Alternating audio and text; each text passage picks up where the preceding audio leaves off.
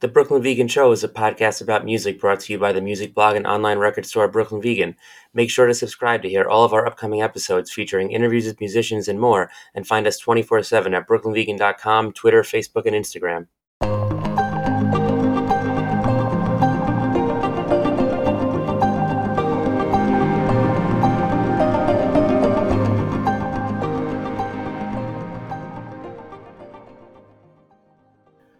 Hey, welcome to the new episode of the Brooklyn Vegan Show. I'm BV editor Andrew Sacker, and today's episode is with John Nolan of Taking Back Sunday and Straylight Run. I was really stoked to talk to John because this year is the 20th anniversary of Taking Back Sunday's debut album Tell All Your Friends, which was a landmark album for emo, and actually an album that we just named the #1 emo album of 2002 in a new list on Brooklyn Vegan. Not only does John reflect a lot on that record, but he talks about his other band, Straylight Run, who reunited for the first time in 12 years this past December to open some shows for Taking Back Sunday. I caught them on Long Island. It was a killer show. And actually, I caught up with John shortly after those shows to record this conversation, which originally aired on Vans Channel 66. Thanks again, Vans, for letting us re-air it on our podcast. It was awesome to talk to John about Straylight Run.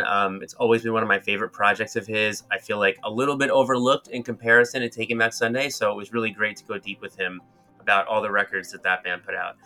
He talks about lots of other stuff throughout this hour-long conversation, too. I had a lot of fun chatting with John. I hope you enjoyed listening. Here it is. All right. So Straylight Run just played some shows. Yeah. First in 12 years. I was at the first one on Long Island. It was awesome. How did it feel? Yeah. How did it feel getting on stage again and playing those songs? It felt great. It was really a cool thing. It was a little surprising to me how normal it felt once we were practicing and playing again. I guess I've had this feeling 2 times now with returning back to Taking Back Sunday 10 or 11 years ago. And then again with playing with Straylight Run. There's a weird thing that happened with both of those experiences where just it immediately doesn't feel like nearly that much time has passed. So but it was great and really a lot of fun. Awesome. Yeah, it kind of seemed that way to me too. Like it didn't come off like, oh, this is like this big reunion. Like it almost just seemed like you guys had played last year or something. Yeah, it really did feel like that when we were rehearsing for it. Yeah, if you would have had me guess how much time it had been based on what it felt like, I would have said, we've had some downtime, maybe a year or so or something like that. But yeah, it's kind of weird. So what made you finally decide to reunite the band? Well, we started doing some stuff during the pandemic. That I think is what kicked it off. There was some more downtime.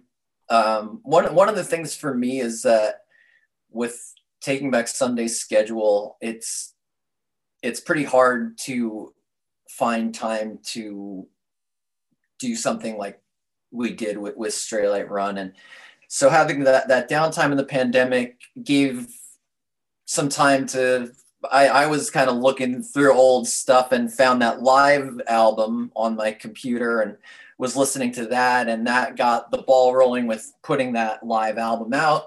And then that, kind of got things happening with Straylight Run again.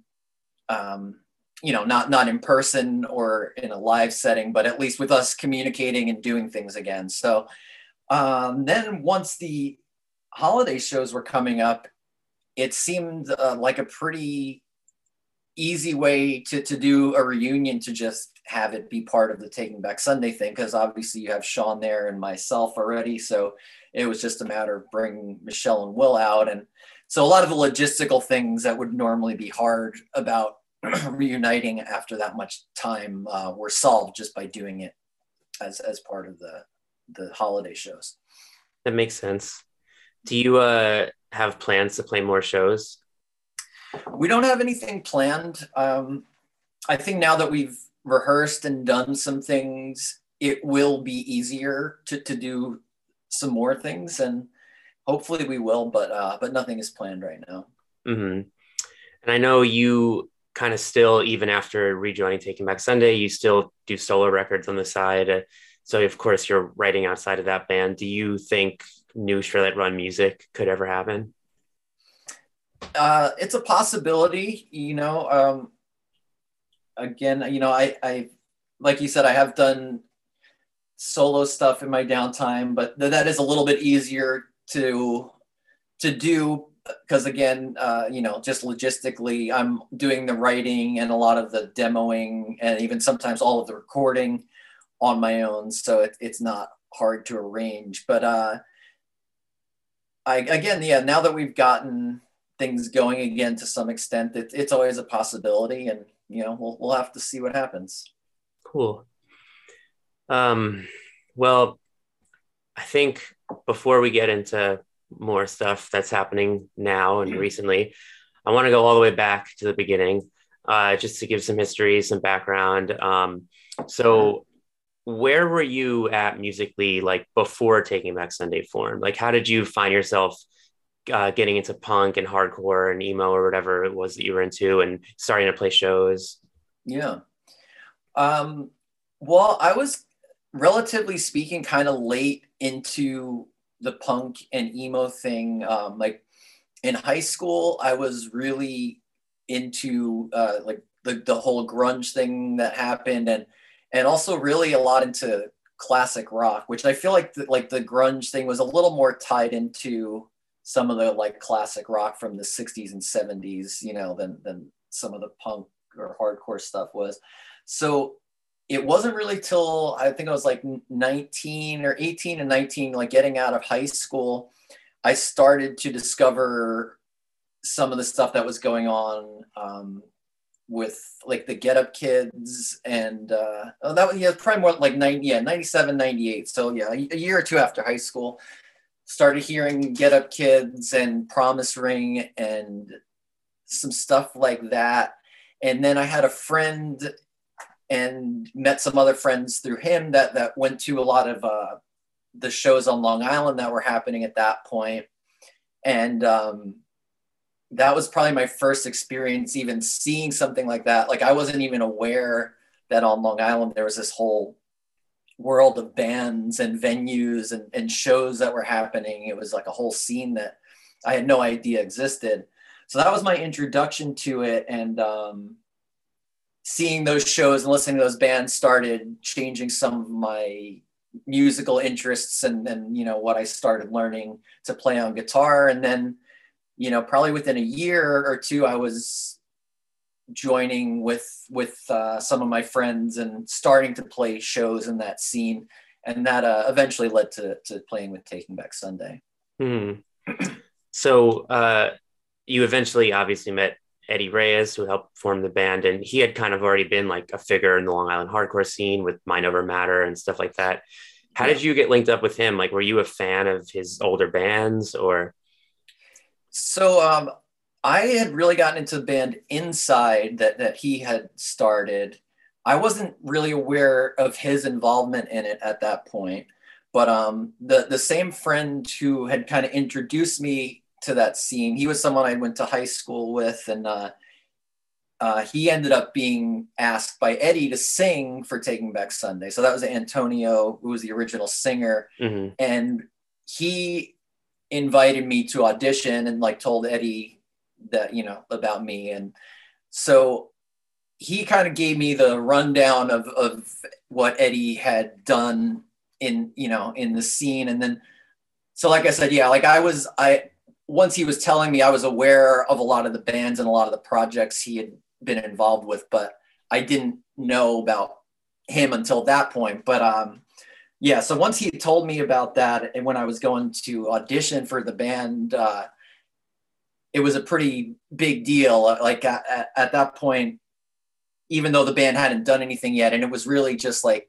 a drummer and Eddie and the singer. There wasn't a bass player yet, and nothing had really started. But it felt like a little bit of pressure. I remember being pretty nervous about going to play with them for the first time. It kind of felt like a big deal. Mm-hmm. So what were those early days like when Antonio was singing before Adam had joined? At that point, for the first year or so, we just played on Long Island, and we'd play every couple of weeks or so, at a local venue with other Long Island bands, and we we had a lot of different bass players for some reason in the first year. We couldn't really get anybody to stick, and but it was exciting, again, to me, even though it was all just like part of a local scene and we weren't really like getting a label or getting anything happening outside of Long Island, it was the biggest thing I'd ever been a part of, even at that point. Anything else I'd done, I've been in band since high school, and it was always a struggle to even get anybody to pay attention or even get on a show. So, that first year even was really exciting for me, but, relatively speaking, it was pretty low key and still very like local scene band type stuff, for a while. Mm-hmm. But then when Adam joined and you did the demo, I feel like that's when it started to me. I was a little too young to have seen the band at that point, but there's this great video on YouTube. You probably know the one I'm talking about, where I think it's like you guys playing some like VFW hall type place, and only the demo's out and everybody knows the words. Yeah. So like, and then of course the label started getting interested. Like you obviously eventually signed a Victory. Like at what point did it become clear to the band that like, oh, this is happening? There was things happened relatively quickly once we put that demo out and Adam was singing.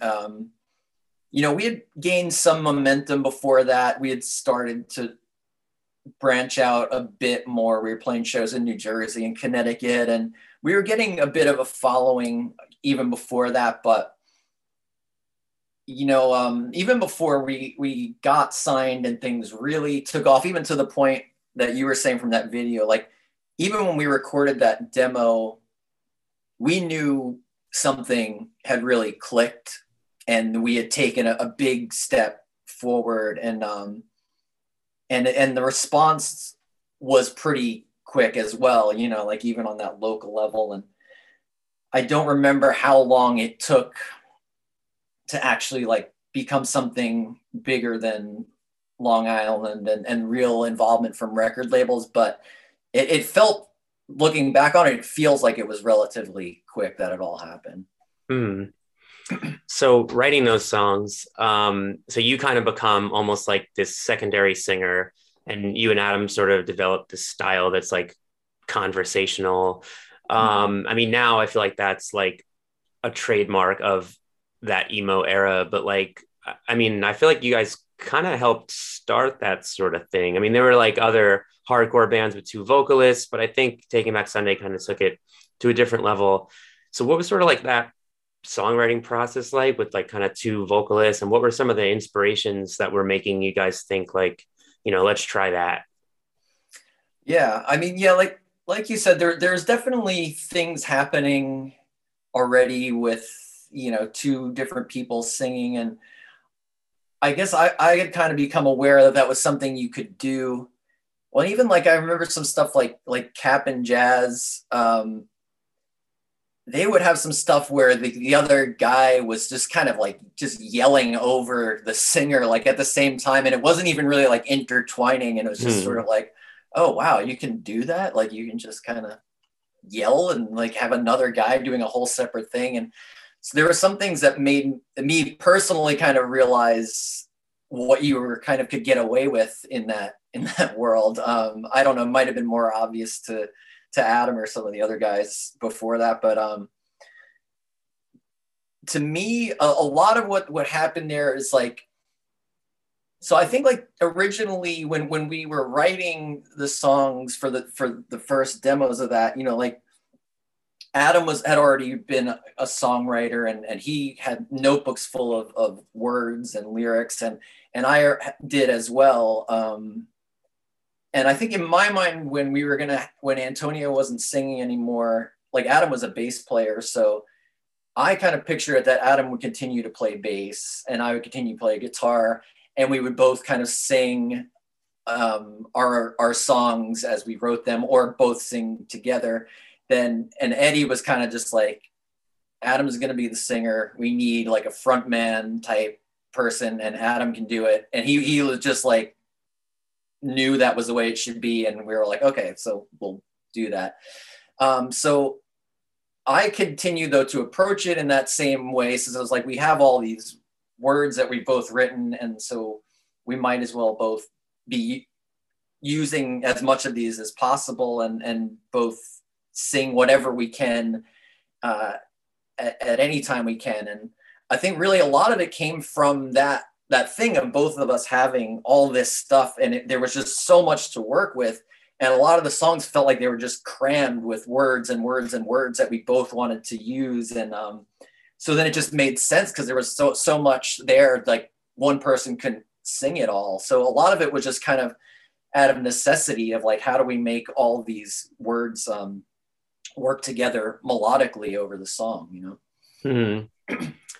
And what were some of the other like musical influences the band had when writing that record? So Mark O'Connell, our drummer, started to do more writing on guitar. I don't think he had really done anything before Adam was singing, but he had always written and played guitar and written songs, and he started to bring more of that into the band. And he, I think, came from more of like a punk background.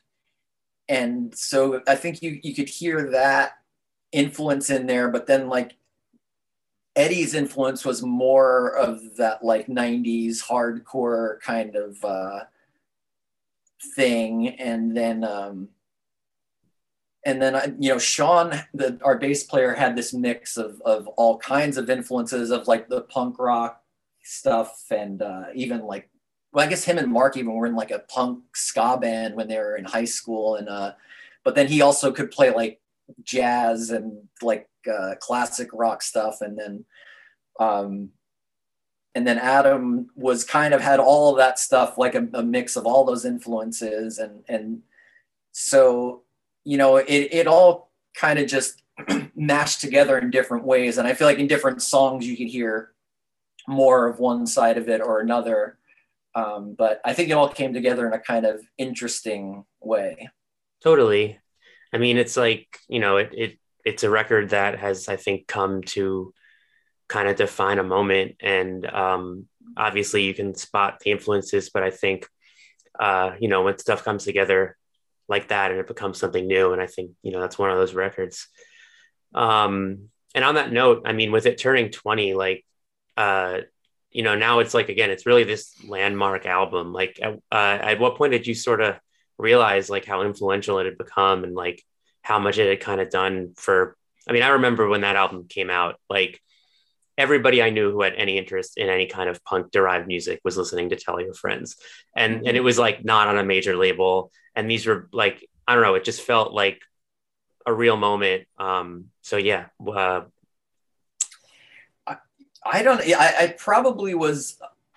was probably behind in realizing that the level that it had gotten to in people's minds. It was a really weird process because, like when we recorded the album, our expectations were just, we want to make the best record we can. And we didn't really know what we were doing. And we had a very small budget. We were just like excited to get a record in stores and be able to go on tour. And that was kind of our mindset. And then it started to become, really started to catch on. And that even just that first year or two of how much attention the album got was kind of shocking. And then, I think like 5 or 6 years later, even to me, the fact that people still cared about the album, and I was out of the band at that point, but it was very obvious to me that people still cared about Taking Back Sunday and that record. That was even kind of surprising to me, because even with the success that we had, I kind of thought it was going to be like a trendy kind of thing that would kind of die out in a couple of years or something. So then, 5, 6 years later, then like 8 years later, and then it was coming closer to the time when I ended up going back to the band.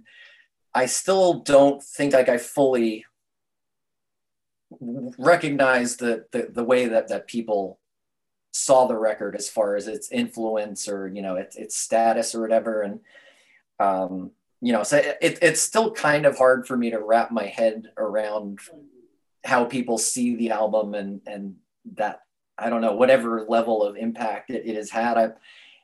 It's kind of been still a gradual and probably it's ongoing process, I guess, for me to still be even understanding it or recognizing it. Well, what was sort of your reaction the first time that you got back with Taking Back Sunday and you saw audiences like sing along to those songs for the first time in years? That felt really good. It felt really amazing. And again, yeah, even at that point of coming back and seeing the same kind of reaction 10 years later that had been happening in 2003, it actually wasn't quite 10 years at that point because it was 2010, I think, or 2011. But whatever it was, it was amazing. And I think that was kind of the start of me sort of accepting what it meant to people and how important it was, to be back in the band and see it firsthand and connect with people again through those songs. It really was amazing. It really did. It meant a lot, and it felt really good. Mm-hmm. So we don't need to rehash all these details, but you walked away from the band as it was blowing up. Like, what was there any like level of like, what if I stayed? Did you ever in those kind of in the short term after that, and then even like before you rejoined, like, did you ever wonder like, what could have been, and was that hard to do at all? No, it wasn't really at the time. It felt like the only thing that I could do. And there wasn't a lot of wondering if I should do it or not, because it just didn't feel like I could continue. It was just one of those things that it seemed like the only thing I could do. And so then there wasn't really any looking back at or wondering what would have happened if I stayed. Because again, that feeling was so strong of this is just what I have to do. And so it probably wasn't until I came back to the band that was probably the first time I ever thought like, oh man, I wonder what it would have been like if I was just still here through all that time and hadn't been away from this. And I never had a feeling of, oh, I wish I had stayed or, I should have or something. But that was the first time I even considered like what it would have been like if I had, Mm-hmm. So when I was at that Straylight Run Taking Back Sunday show last month, Adam had said on stage that he wished he could have seen Straylight Run in real time, but for various reasons. And did you kind of follow what Taking Back Sunday were doing when you were out of the band at all, or did you just kind of put it out of your head?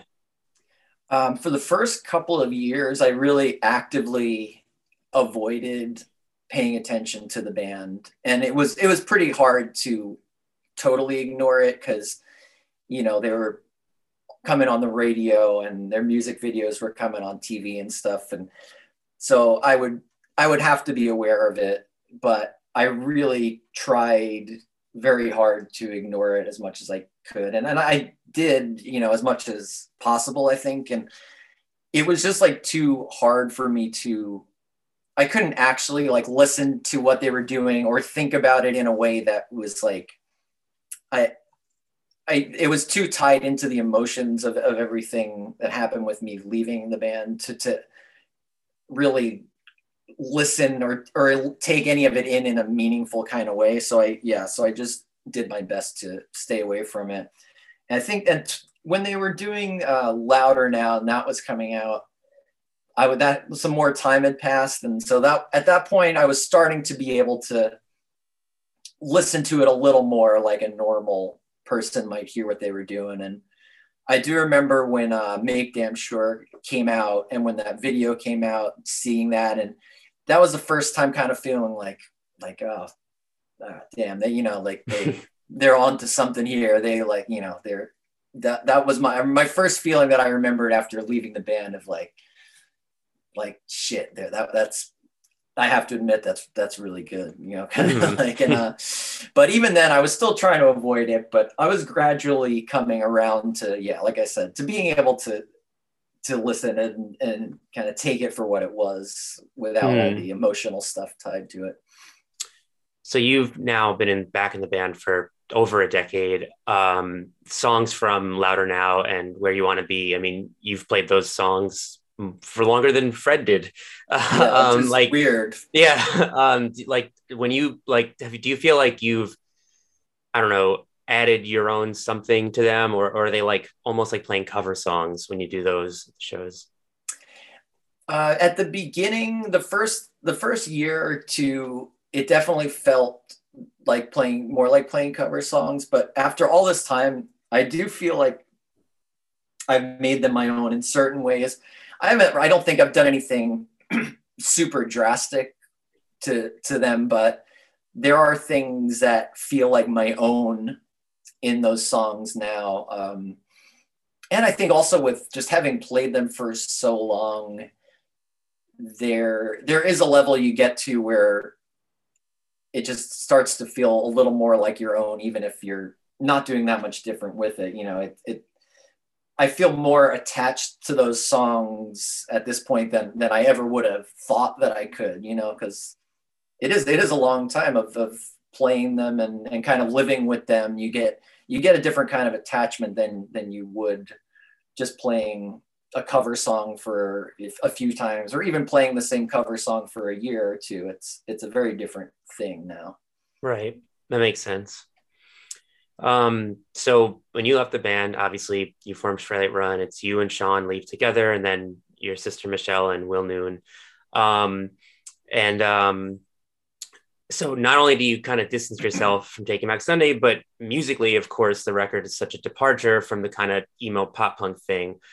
Now, I had read an interview years ago, so if I misquote, but I remember you'd done an interview in the Tell Your Friends era, and I think the interviewer asked, like, who's a band you like that people wouldn't expect, and you said Radiohead, and talked about like how they reinvent themselves and innovate on every record, and how you hope to follow that kind of thing. And like when I listened to the first Straylight Run album, I'm like, the difference between Tell Your Friends and that record, like, you could compare to like the Ben's OK Computer or something, like, not, like just like in the sort of, we're going to reinvent ourselves over, like, so how much of what you wrote for that record do you feel like you might have tried to write if you had stayed in Taking Back Sunday? Or do you think it was just like new band, new sound, like it would have been totally different? Well, some of the stuff that ended up being on the first Straylight record was stuff that I had written while I was in Taking Back Sunday.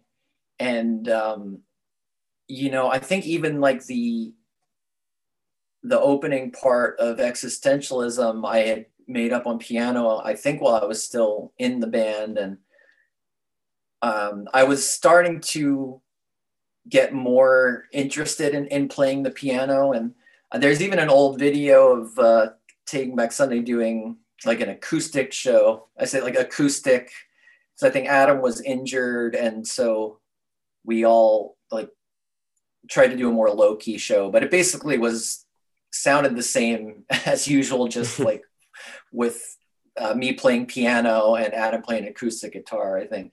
But like I played piano through most of that set, and I don't know, for whatever reason, I was getting really drawn to that even while Taking Back Sunday was going on.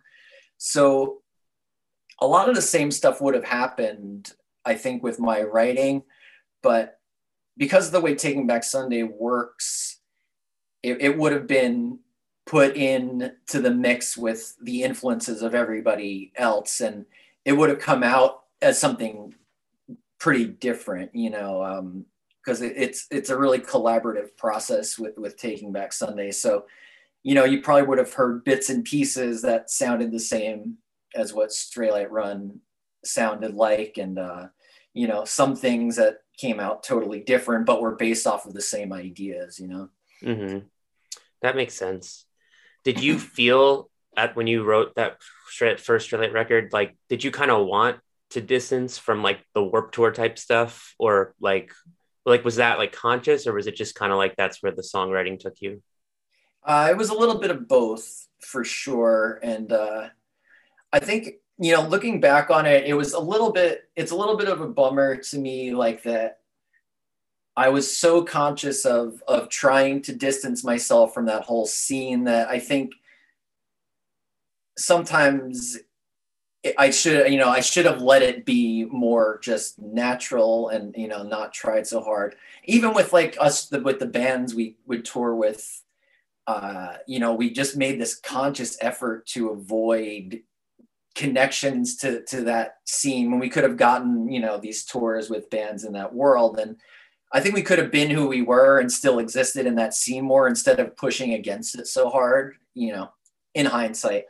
But at least with the first record, I think a lot of it was pretty natural. But yeah, like I said, it was a combination of natural and sort of conscious. Mm-hmm. Well, at the same time, I feel like probably because of who you were and still being on Victory, it's like the emo scene did catch on, and like existentialism becomes, it kind of like strikes a nerve the same way that Cute Without the E had done. Did you, when you kind of saw that happen, like, oh, like, my new band's song is sort of having this real moment among like these kids too, like, did you kind of react to that in real time, or? The existentialism thing was really shocking to me because when we first recorded the song, I loved it, but if you look at it on paper, it's this like 3-4 time piano ballad with just like, it's like a verse, a pre-chorus, a verse, and then an outro. It's not like a traditional structure. But there was something that just, like you said, they did seem to strike a nerve. Like even when I played it for people, I remember playing it for our booking agent at the time, like the demos that we had. And that was the one he was like, that's the song. And I was like, that one? And it kind of was like that for a while. Every time someone said that's the song, I was like really surprised. But that was actually really gratifying to me, because even out of the songs that Straylight Run had, that was kind of one of the further removed from the Taking Back Sunday sound. We definitely had other ones that were closer. So, that felt really good to me, that something that was so different could catch on, and, we could do that and not only get away with it, but have it, be kind of a popular song. Totally. So I want to talk next about Prepare to Be Wrong, which is actually my favorite Straylight Run record.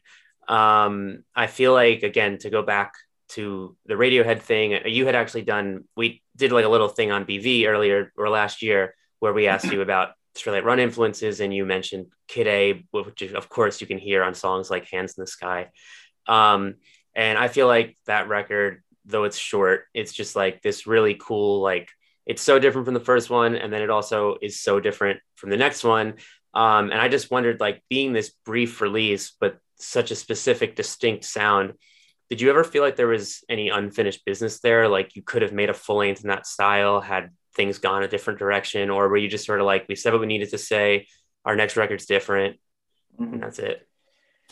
Yeah, that is like one of the regrets that I have looking back on Straylight Run, is that we should have put out that should have been a full length album, and we had the songs to make it a full length at that point. At least 3 or 4 of the songs that ended up on Needles of Space were already written at that point and could have been recorded, and they might have been a little stylistically different, but I think they could have fit in there. And we really ended up I think one of the things that bums me out about it is it was more of an issue of like where we were with our record deal with Victory. We owed them an album and an EP, and once that was done, we could go look for other labels. So it just felt like, okay, well, now it's the time to put out an EP because that's what our deal is, and then we'll do a full length after that. But yeah, man, it really, it's already, I think, like a half an hour long too, which is probably about as long as Tell All Your Friends is. It's just like 6 songs instead of 10. So, Right. we were two or three songs away from a complete full length. And I wish one, we had made it a full length and then also given it the proper kind of touring that you would on a full length, because that was also another thing is we probably only toured, did like 3 tours around that EP, like 1 or 2 US tours, and maybe went to the UK for a week or something. And so, yeah, it's a bummer. I think it could have been given a lot more attention really by us. And yeah, I wish we had. Now, I might be projecting a little bit here, but I feel like your last solo record, Abendigo, I feel like you almost picked up where that EP left off a bit. I feel like there's some of that moodier, like electronic-y art rock stuff. Like, is that in my head, or were you like in a similar headspace while writing that one? No, that's definitely true. I mean, it wasn't consciously happening. It was one of those things where after the songs were written, I was kind of seeing that. And but now that I've been doing this for so long, I have noticed there are these kind of cycles that'll happen where I'll get back into writing a certain type of song. Like I think that like the first song off my last solo album, Do You Remember? For some reason, that was the first time I had sat down and made an electronic drum beat and added electronic bass and kind of built a song like that. I probably hadn't done that in like 7 years or something. And I don't really know why. It was just sort of like, oh, I want to do that. I haven't done that in a long time. And that was kind of how I was doing a lot of the stuff with Prepare to Be Wrong, was starting out with these, weird electronic drum sounds and building songs from there. That makes sense. So the next record, The Needles of Space, it's the only Straylight Run album on a major label. And again, it's a way different sound. I feel like at that point you were maybe moving into like almost like Decemberist Arcade Fire kind of territory, like felt fully away from like the sort of emo world. But then I guess you sort of, the deal with the major label was short-lived. Michelle left soon after. And when at the reunion shows, you didn't touch on that album. So I was wondering, like, are you soured on that experience at all? Or like, do you just feel like maybe, like, I think it's a great record. But I also understand how maybe it was hard to find a place for it to fit in. So like, how do you kind of look back on that one now? Well, we ended up playing the song, The Miracle That Never Came. I think we did it at 2 of the shows out of the 4 when we got back together. That was the only one we did. I think probably the first, you were there the first night. Yeah, right? yeah. I was trying to keep up on Setlist FM, but maybe someone was wrong or I missed it. But like I said, I think it was 2 shows out of the 4 that we played. We played that one. But yeah, the Needles of Space is tough because the major label experience was kind of the typical major label story where the band signs and it all just falls apart very quickly. I remember like it didn't take off the way the label wanted to, and it really felt like within about 2 or 3 months of the album coming out, it was just like they were done. There was no sense of like, okay, the first single didn't really take off, and let's see what we can do to kind of keep things going, or maybe like get some momentum here. It was just sort of like, this didn't hit the way we wanted to, we're done. And I don't remember how long it took before we were dropped, but it was less than a year after the album came out. So I think, it's a pretty standard experience with a lot of bands that come from an indie label and go to the majors. It's, it happens a lot. So it wasn't that surprising in a certain way, but it was very disappointing. And, with the record, I feel like even now when I think about it, I think there's a lot of really good songs on it, but it feels like it was not quite finished. Like, I feel like we did it all without a producer. We had really wanted to take control of it, but I think we needed the right person with an outside perspective to kind of actually step in and maybe produce it a bit more and make some, some changes and push us a little further to get those songs to another point. So I'm really proud of the record and really love it, but yeah, it feels like it could have and should have been better. And also in a certain way feels like it was, this close to being something much better than it ended up being. And we didn't quite get there. Mm-hmm.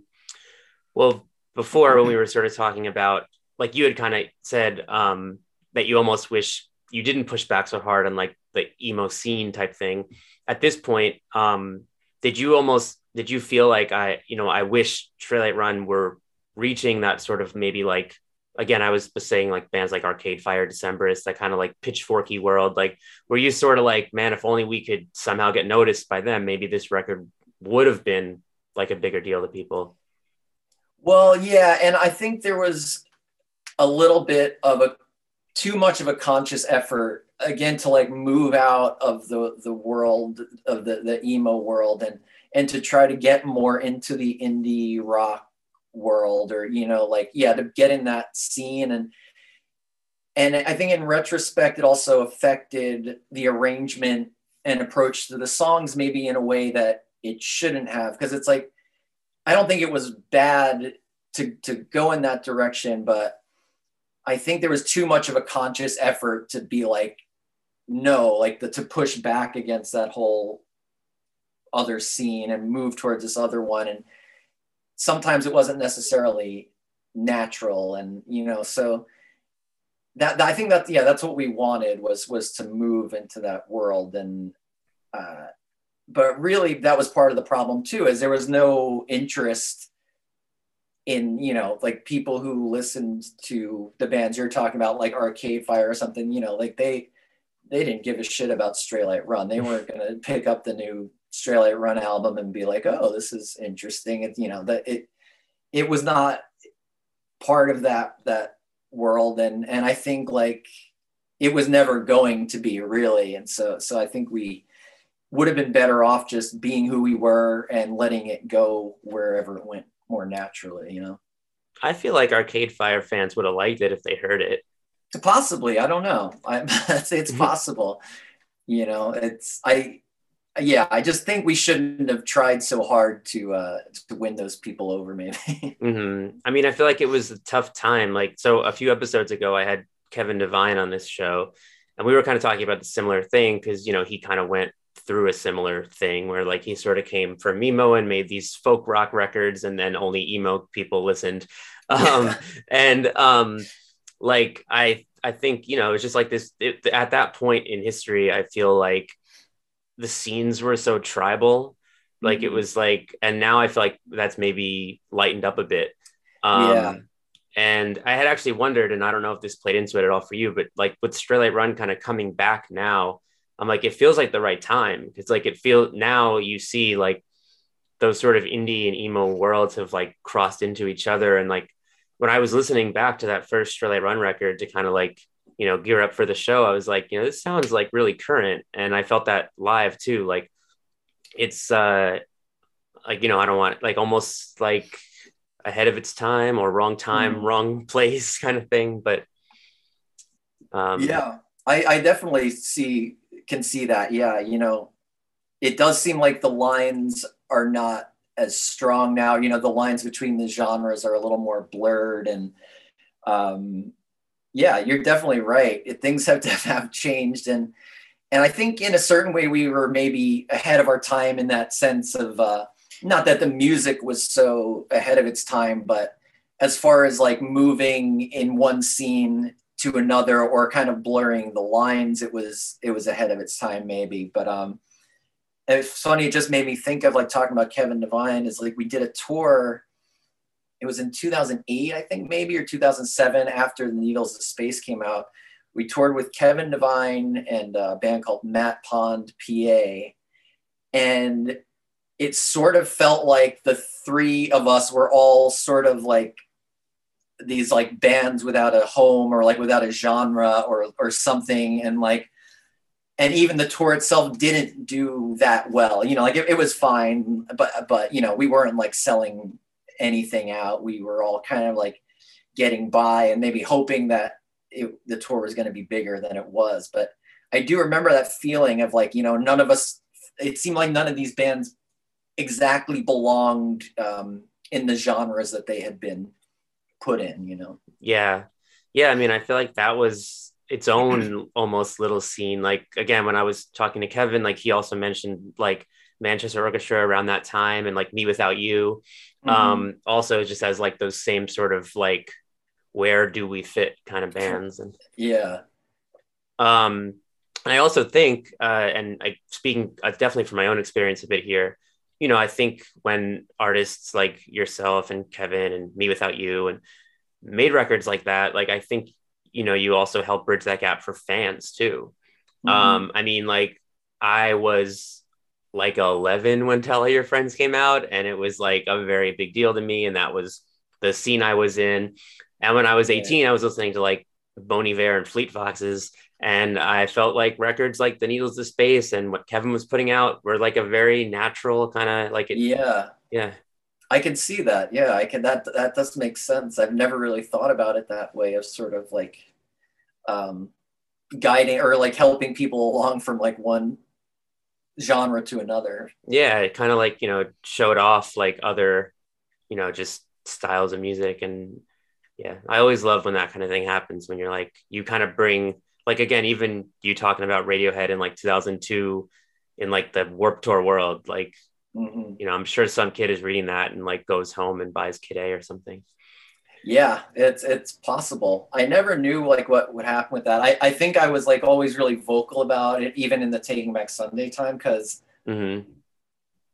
really like I was at that point already wasn't listening to anything that sounded like Taking Back Sunday.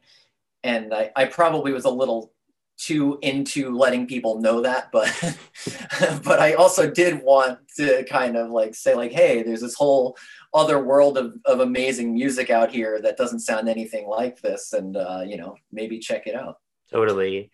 And I feel like, I don't know, outgrowing your emo phase is like a thing people feel the need to do. That is very, very true. And we've even seen it, you know, I think with the so-called like emo revival. I think that was a lot of people who outgrew their emo phase and then like realized however many years later, like, oh, wait, oh, this is actually good. I like this still. Like, you know, like, it's okay to like this. I don't have to be embarrassed anymore. And I think I had to do that even myself, you know, even as somebody who was a big part of making music in that genre. I think that's another thing that's been changing. Is like, yeah, like when I, you know, was growing up, I mean, being embarrassed about liking something was a major part of listening to music.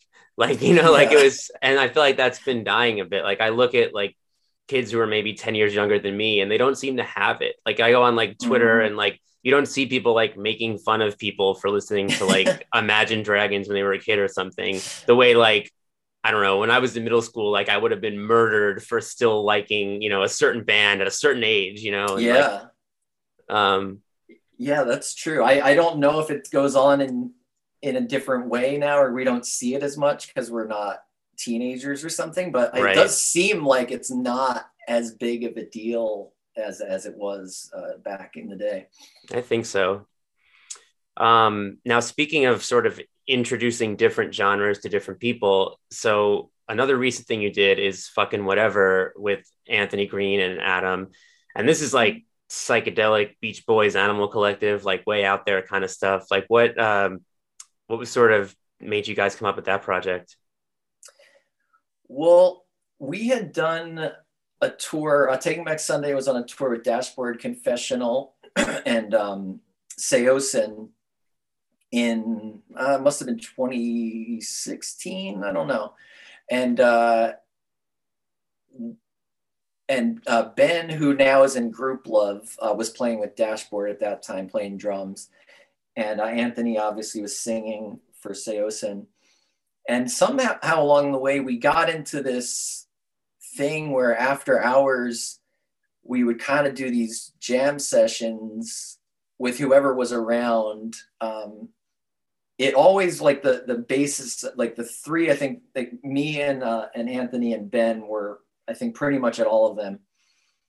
But they were kind of in these like bigger venues where there would be like a thing where there's like a locker room in like a small indoor arena or something that they maybe use for sports. A lot of the backstages were in these like locker rooms, and you didn't get kicked out immediately after the show was over, like what happens in a lot of other places. And so we had these times to just kind of hang around and just would do this weird hippie jam session where Ben would kind of make rhythms on whatever was around with whatever he could. And whoever's there would do sort of a chanting thing. We would sort of just kind of improvise and ooh and ah and a chanting thing.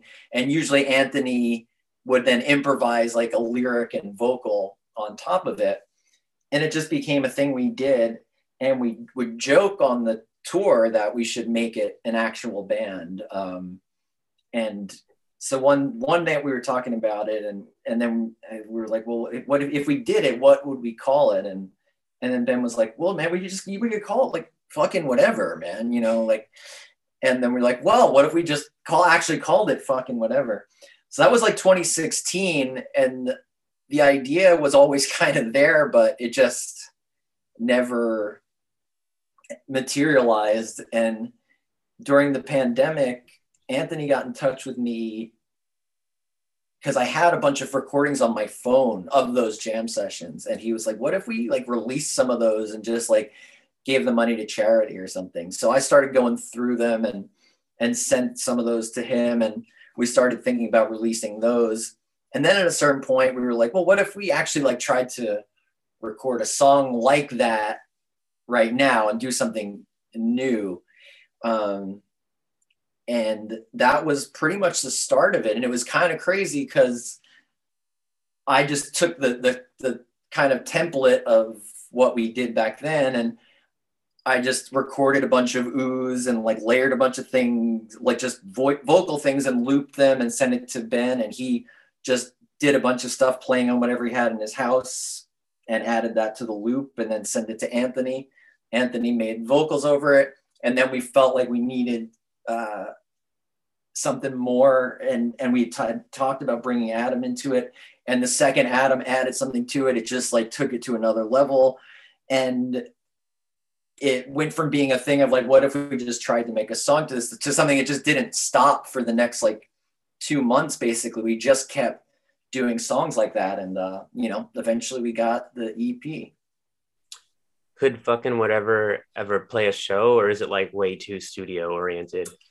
Well, we really want to, and we've talked about how we could do it, and it would definitely take some kind of innovative, interesting approach, because we really did stick to never using traditional instruments in anything. So it would have to be done with either like looping stuff live with vocals and percussion, or getting like a big group of people involved to like sing like a choir or something. But we definitely want to do something at some point, and it would be, I think, more of like, we've always talked about it kind of being more like an art installation or something more than a traditional concert. So hopefully it'll happen.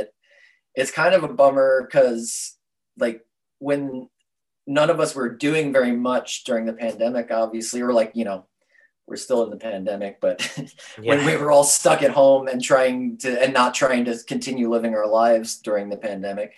And now that we're all doing stuff again, it's been much harder to get other things going with the project, but we really want to record more songs and we really want to play live at some point. And it's just kind of a matter of getting the time to figure it out and do it.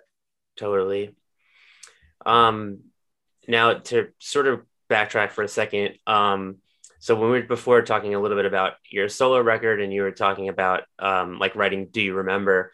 When you write now for yourself, like how do you differentiate between like what you're writing for yourself versus a song you might bring to Taking Back Sunday? Like, did you ever think like, oh, like, I mean, what if Taking Back Sunday did Do You Remember? Or were you just like, no, it's got to be for me. It would never fit, or like. Well, I try to always be writing as much as possible, and I don't really differentiate with what would be for which project. And really, it's come down to whatever is happening at the moment and what songs I have. Whether it ends up going to Taking Back Sunday or to myself. And like with Do You Remember, I think that could have definitely been a Taking Back Sunday song. And the band most likely could have done something really interesting and maybe even better with it. And I'd even sent it around, I think, at one point before I knew I was going to write a solo album. But then we were on tour for Tidal Wave, and then we started touring for the 20th anniversary of the band, and I had all these songs, and that was kind of what it was with that solo album. I had a lot of songs that felt ready to go and like that I was really excited about. And I think any of them could have made their way into what Taking Back Sunday did on the next record, but I knew Taking Back Sunday wasn't going to be in the studio again for a while. And so I just wanted to get them out right then. And so, yeah, so that's always a big part of it. It is just, whatever happens to be working on what I'm working on at the time. And, a lot of times too, when Taking Back Sunday's working on an album, the songs or ideas that I have will sometimes end up then like, instead of going out there as a song, will kind of get used for parts or something. There might be this little musical idea I had for a song and I just take it and use it in a Taking Back Sunday song, or like one line or one melody.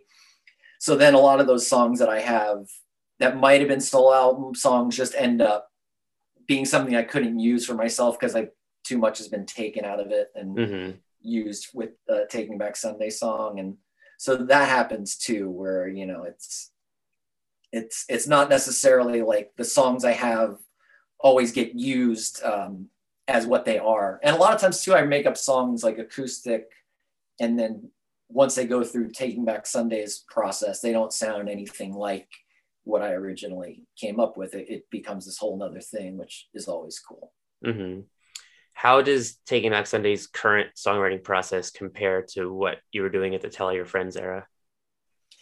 In a certain way, there's the exact type of thing that we did during Tell Your Friends still happens, which I think is everybody brings their own stuff and their own approaches and their own musical ideas, and the way it combines with each other makes it into something totally different than it would be otherwise, and like I was saying with the Tell Your Friends, with kind of the different influences, there's always a push and pull between the different people in the band and their different, musical influences and what they like. And that makes something totally different, come together. But then it's different in the sense that it's a lot more thoughtful now. Things go through a lot more revisions, like when we were writing Tell Your Friends, it was sort of like, if we could get a song written, then it was done. It was just sort of like, we got to the end of the song, we made up all the parts, the song's done. And now, like when a song gets done, it's kind of like we sit down and listen to it and kind of think like, okay, well, how could we make this better? And it usually goes through more of a process before people hear the end result. Is Taking Back Sunday writing now? When do you expect to do new music again? We are writing. We've done a bunch of sessions, over the past 6 months or more, and we have a lot of demos right now, and it's kind of like the beginnings of something that's going to be an album, and we're going to get together and do more writing, and I really hope we have a finished record from that soon. But we're also kind of, I think, trying to write and not rush the process, or I think we're trying to strike a balance between getting an album done as soon as possible, but not rushing it, for the sake of just getting an album done and out there quickly. Mm-hmm. I don't know how much you can say at this point, but where are you kind of heading, like stylistically? Like I know on Tidal Wave, like especially the title track, you had that real like classic punk kind of like heartland rock type thing, which was new for the band. Like what's sort of been going on now? It's a little bit hard to say because we kind of have a few different types of songs, I feel like right now, like that are kind of, it all sounds like Taking Back Sunday, but there's definitely a few different things going on. And I think one of the things we're looking at right now is how is this all going to fit together and sound like a record and not just a collection of a bunch of different types of songs. So I think it's very hard to say right now. And even with what Tidal Wave ended up sounding like when we were in the demo stages of it, the sound that it ended up having, it wasn't necessarily there in the demo stages. And that kind of was something that developed as the songs got worked on more. And then even in the way they were arranged and produced in the final recording. So I think we're going to have that again, where we probably won't know what the sound is until we're like actually down to recording the record. That makes sense. Do you have plans this year to kind of celebrate the 20th anniversary of Tell Your Friends, like a tour or anything? I don't think so. Not touring wise. We're definitely going to do some things to celebrate it, but I think with doing the 20-year anniversary tour that we did in 2019, and with like our focus on writing a new record, the main focus is on that, is getting a new record and then touring based off of that, rather than the celebrating Tell Your Friends anniversary. Makes sense. Any other upcoming stuff that you're working on that you'd want to shout out? No, really, that's, what we were just talking about is the big thing. And, we will be touring in the near future, and, there's plans for that, but nothing that can be announced yet. So, everything that we're doing is, we've got stuff in the works, but nothing that we can really fully announce yet. Awesome. Well, I think that's about everything I got. So thank you so much for coming on the show. Well, thank you for having me. Yeah, totally. All right. I think that's it. All right. Awesome. Hey, thanks again to John. Thanks so much for listening. Go check out that list of emo albums from 2002 on Brooklyn Vegan, catch Taking Back Sunday on tour, and subscribe to the Brooklyn Vegan podcast wherever you listen to podcasts. Stay tuned for our next episode.